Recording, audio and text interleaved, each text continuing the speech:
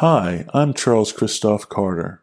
And I'm his mom, Ellen Carter. We'd like to welcome you to this week's episode of Serial Dreadfuls, your place to find original content covering everything from dark historical fiction to science fiction, horror, adventure, and the supernatural. If you like the podcast, please subscribe and leave a review on Apple Podcasts, Google Podcasts, Spotify, or your podcast provider of choice. Thank you.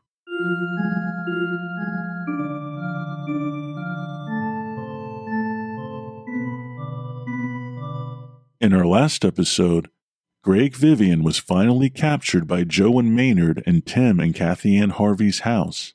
In an effort to distance herself from Greg Vivian and the chaos surrounding him, Kathy Ann faked having suffered abuse at his hands.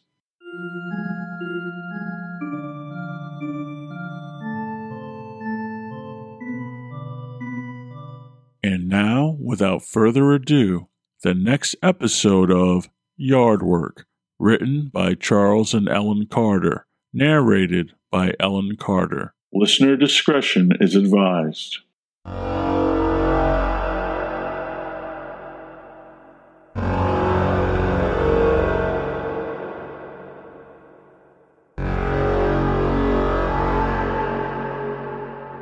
Pulling the stolen, faded blue Volkswagen off the road about 25 yards above his house, Tim swore to himself, "What the hell is going on?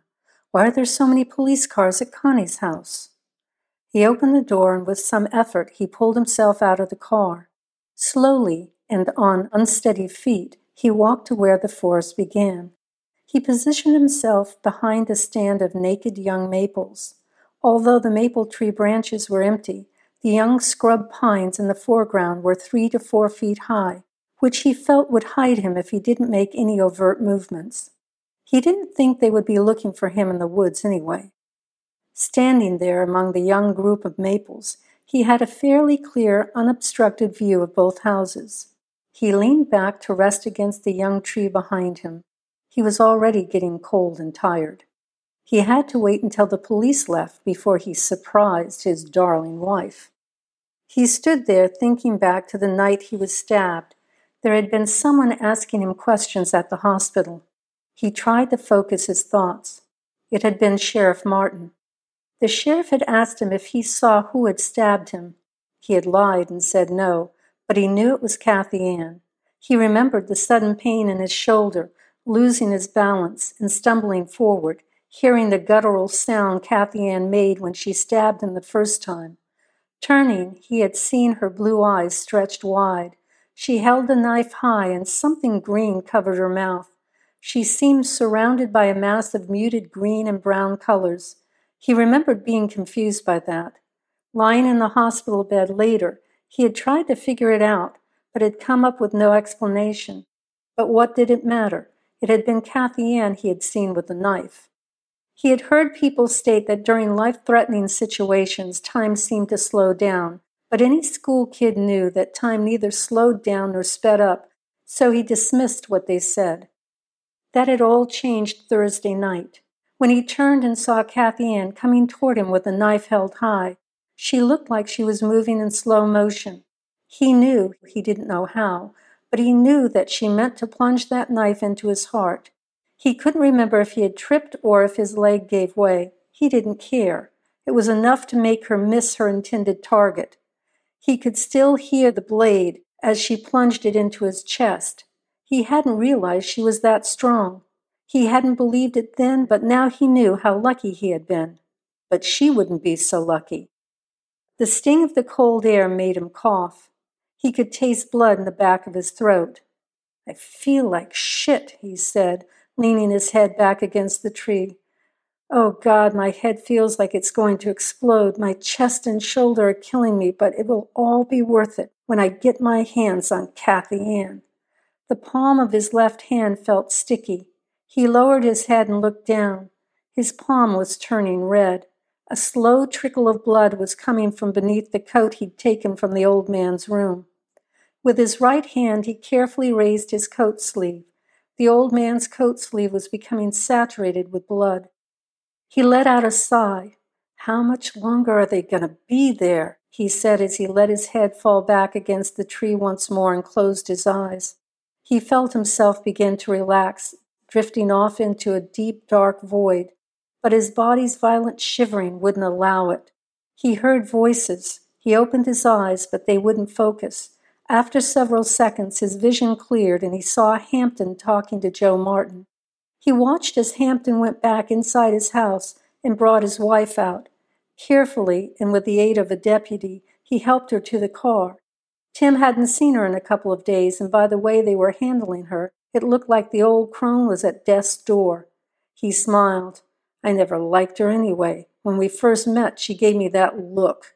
Her head was held high to one side, looking at me from the corner of her eyes, that look that said, I don't like you. I don't trust you. Well, whether she knew it or not, the feeling was damn mutual. She was always hanging around our house, snooping, listening, putting her nose in our business, filling Kathy Ann's head with who knows what. Every time Kathy Ann and I had a fight, I could be sure she was around somewhere eavesdropping. He remembered the time when she didn't think he was at home. He overheard her tell Kathy Ann, You're much too young and pretty to stand for his nonsense. You should put the law on him or leave him. It's not like before when I was coming up. In this day and age, women don't have to suffer that kind of abuse.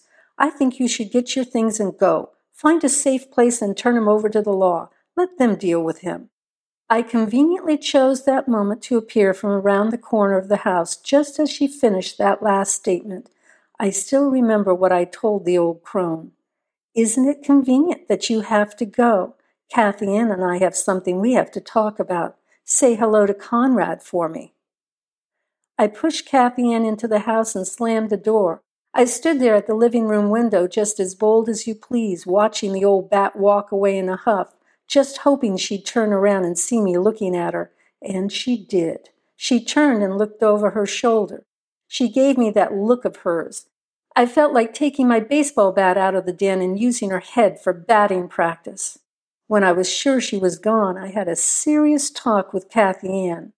I let her know that whatever that old bitch was filling her head with wasn't going to work. And if she tried to turn me over to the cops or leave, things would get a lot worse. I let her know I didn't want to do it, but it was her own fault. I made her understand I didn't want her listening to the crap that bitch was feeding her. If that busybody is back when I finish with Kathy Ann, I might just give Death a hand and kick her ass through the door. He watched as Hampton pulled his car out of the driveway and started down the winding road. The deputy then took a rifle from his cruiser and walked back to the sheriff.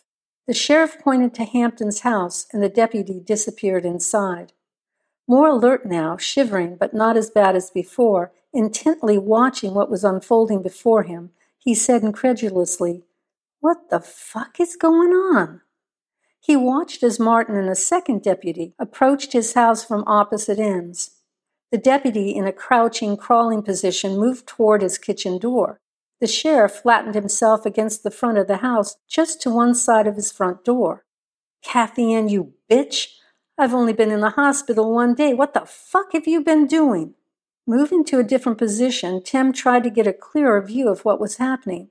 Suddenly, the front door burst open and Kathy Ann ran out. Martin caught her by one arm and swung her back against the house. They spoke with each other for a moment. He saw Martin pointing toward Hampton's driveway, and Kathy Ann ran in that direction. What the fuck? He thought, confused by what he was seeing. Martin entered the house. For the next 10 minutes, nothing happened. Except for some leaves swirling and falling in the backyard, everything was quiet. His shoulder and chest no longer hurt. Except for feeling a little stiff, and he figured that was from standing in one spot for so long and feeling lightheaded, which he attributed to the loss of blood, he realized that he was feeling better than he had been. Finally, Martin and his deputy emerged from his house. Between them was a pale, naked man with rust-red hair. God damn it. Fucking Vivian was in my house with Kathy Ann. She's been fucking that bastard all this time. I'll be damned, the bitch is dead. The deputy the sheriff had sent into Connie's house earlier came running out. From where he stood hidden among the maples, Tim could hear the deputy scream, We got you, you son of a bitch! The deputy raised his rifle butt, and Martin quickly stepped between Vivian and his deputy. The deputy lowered the rifle, and the sheriff was saying something to him, but Tim couldn't hear what it was. He could see Vivian shifting his weight from one naked leg to the other. Everything became so quiet that he thought if he listened intently, he could hear part of what they were saying. Suddenly, Vivian yelled out, "Hey, God damn it, I'm freezing my balls off!" The deputy with the rifle screamed back, "Shut your goddamn mouth, you baby killer! I hope you fucking freeze to death!" After some head scratching and nodding, the sheriff sent the other deputy to his vehicle. The man came back with a blanket. He draped it haphazardly over Vivian's shoulders and escorted him to one of the cruisers. The front door of that cruiser opened before he and Vivian got there, and Kathy Ann stepped out. Vivian stopped, even though the deputy was pushing him forward, and stared at Kathy Ann for a long moment. She stared back and finally turned away. She began to walk toward their house, but Martin stopped her. They talked for about 5 minutes. Tim began shivering more violently than he had before. His teeth were chattering. It was all he could do to keep from passing out. "Hold it together. You can do this. You can do this," Tim told himself over the ringing in his ears. He leaned his weight against one of the small maples. Even though he'd shoved both hands into his coat pockets earlier, they were still cold and stiff. It was hard for him to flex them. Martin turned and walked toward his cruiser, and Kathy Ann slowly walked back to the house. "That bastard deserves whatever he gets. I hope they fry his ass," he said and smiled. He felt like he had been watching a movie. The 3 vehicles pulled out of the driveway and sped down the winding road toward town. Within a few seconds, they were out of sight. Tim waited an extra few minutes to make sure that no one had stayed behind. Convinced finally that he and Kathy Ann were all alone, he left his hiding place in the woods and started his slow and arduous walk down the hill toward his house. The wind had died away. It was calm, but the leaves in the field behind his house were still swirling around like dust devils scurrying back and forth across the yard. It was odd, but he had more pressing things to concern himself with. "She won't be expecting me. She never liked surprises, and I'm sure she won't like this one," Tim said with a smile. He could still hear the rustling of the cascading leaves when he reached the front door. He was breathing heavily. Surprised to find the door unlocked, he slipped inside, quietly closing it behind him. He could feel the warm air, sweet with the scent of ripening fruit, surrounding his shivering body like a soft blanket. He stood there listening for any sounds, but the house was still. Where was Kathy Ann? He could see down the hall through to the kitchen from where he stood, but he couldn't see all of it. He didn't know if she was in the kitchen, but if she was probably looking out the window. She always did that when she was upset. "She doesn't know I'm here. I just have to get to the den, and then I'm going to give her the biggest surprise of her life." He pushed away from the doorway and made his way as quietly as he could down the short foyer and into the living room. With a purpose, he began crossing the 200-year-old hardwood floor of the living room. Several boards groaned under his weight and gave a sharp squeak, the sound echoing through the quiet house. The sound startled him, but also stopped him. He listened. Up until now, everything had been perfect until the boards had given him away. He heard her determined steps coming from the kitchen. "I just have to make it to the den," he thought as he walked as quickly as he could to the door of the den. Stepping inside, he flattened himself against the interior wall just as he heard her footsteps stop in the corridor. He couldn't see her, but he could feel her looking into the living room, searching for whatever had made the noise. "Not yet," he whispered. He waited for a few torturous moments to see if she would enter the living room and head towards the den. The phone rang. He heard her footsteps, but they were walking away from him. The front door opened and closed. He heard the lock on the door turn over. The phone rang again. The footsteps had more urgency than determination to them now. The phone rang a third time and she picked it up. "Hello?" The tea kettle began to whistle, its whistle growing louder. He used the noise it provided to move to his gun cabinet and unlock it. Which one? Which one? He mused. The shotgun will blow her pretty face off, but with the rifle I can put a shot right between those blue eyes of hers and blow the back of her head right off. With the sound of the whistling kettle in the background, he resorted to a childish game. Eeny, meeny, miny, mo. Mo was the rifle. He picked it up and turned towards the kitchen door as the kettle stopped. "What the hell do you mean he's not there? Where is he?" Kathy Ann asked. "He couldn't just get up and walk out of the hospital. He has 2 stab wounds." There was a pause. "Then he must still be there. Look, I'll be down there as soon as I hang up." He heard the cordless phone clatter across the counter and Kathy Ann swear, "Like hell I will." He heard the clink of china and knew she was preparing a cup of tea. He stood in front of the second-in entrance that opened into the kitchen. He pushed the safety off. Click. The sharp sound of the safety as he released it echoed through the quiet room.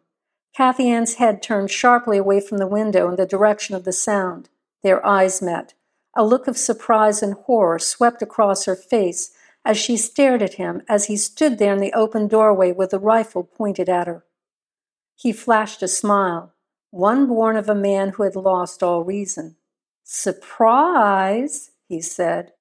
He wasn't ready for her response. She threw the cup of hot tea at his face. He reflexively pulled his head back, closing his eyes against the burning liquid, pulling the trigger at the same time.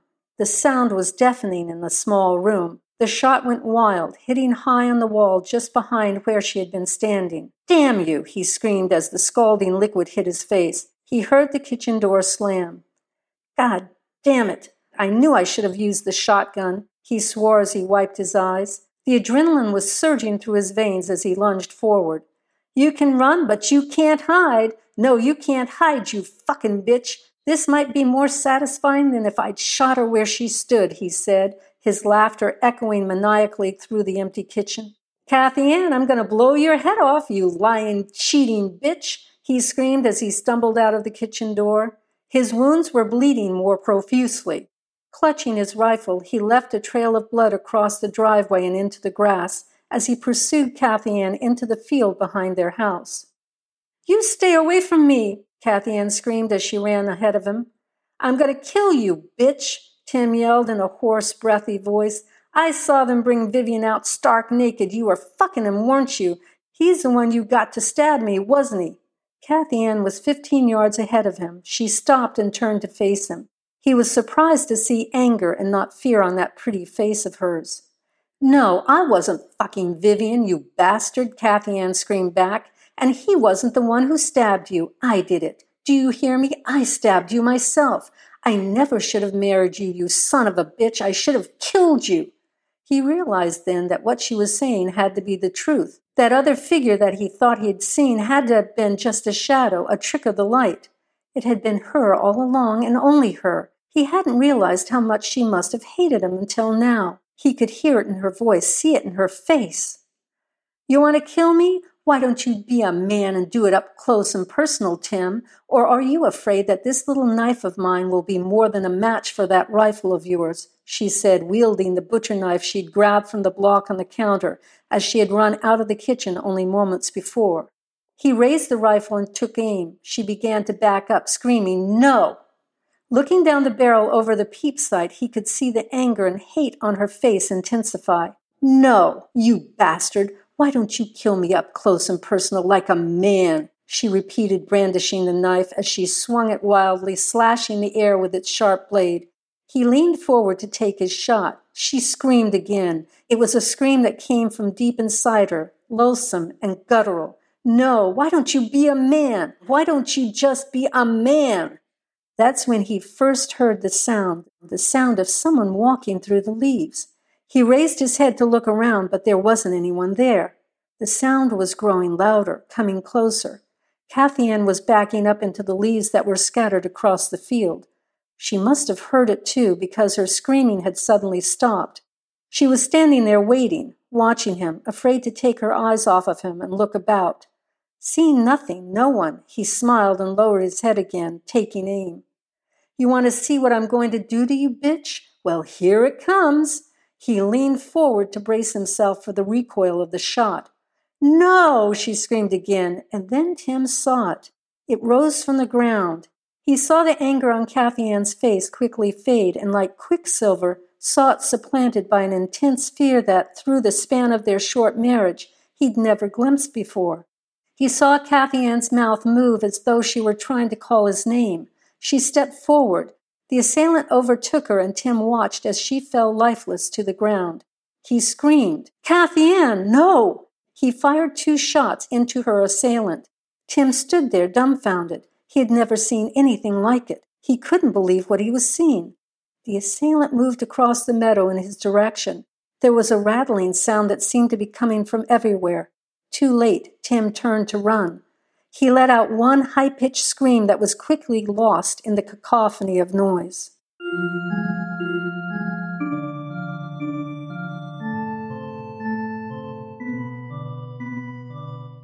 And now, a preview of our next episode. A drunk Ronnie Boucher is lurking outside the cottage Jared Ross rented. Why is Boucher there?